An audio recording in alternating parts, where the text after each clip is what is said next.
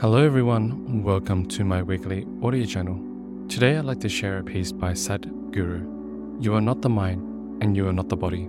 He continues to share and explain. You are not the mind because if you had control of the mind, you could turn it off like a flick of a switch. It's either on or off. But how many times have we caught ourselves coming up with thoughts that we desire or don't desire?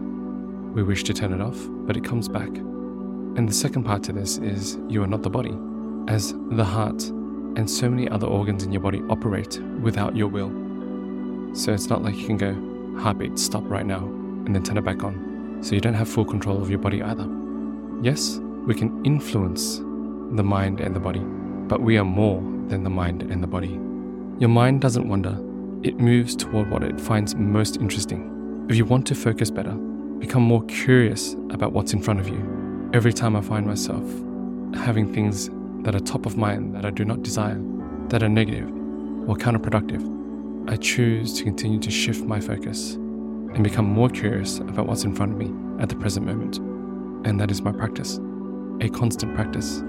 It is also liberating to know that I am unable to control these thoughts, because then when these undesirable thoughts arrive, I know that it's also not my fault.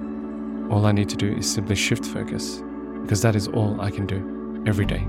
Thank you everyone for listening.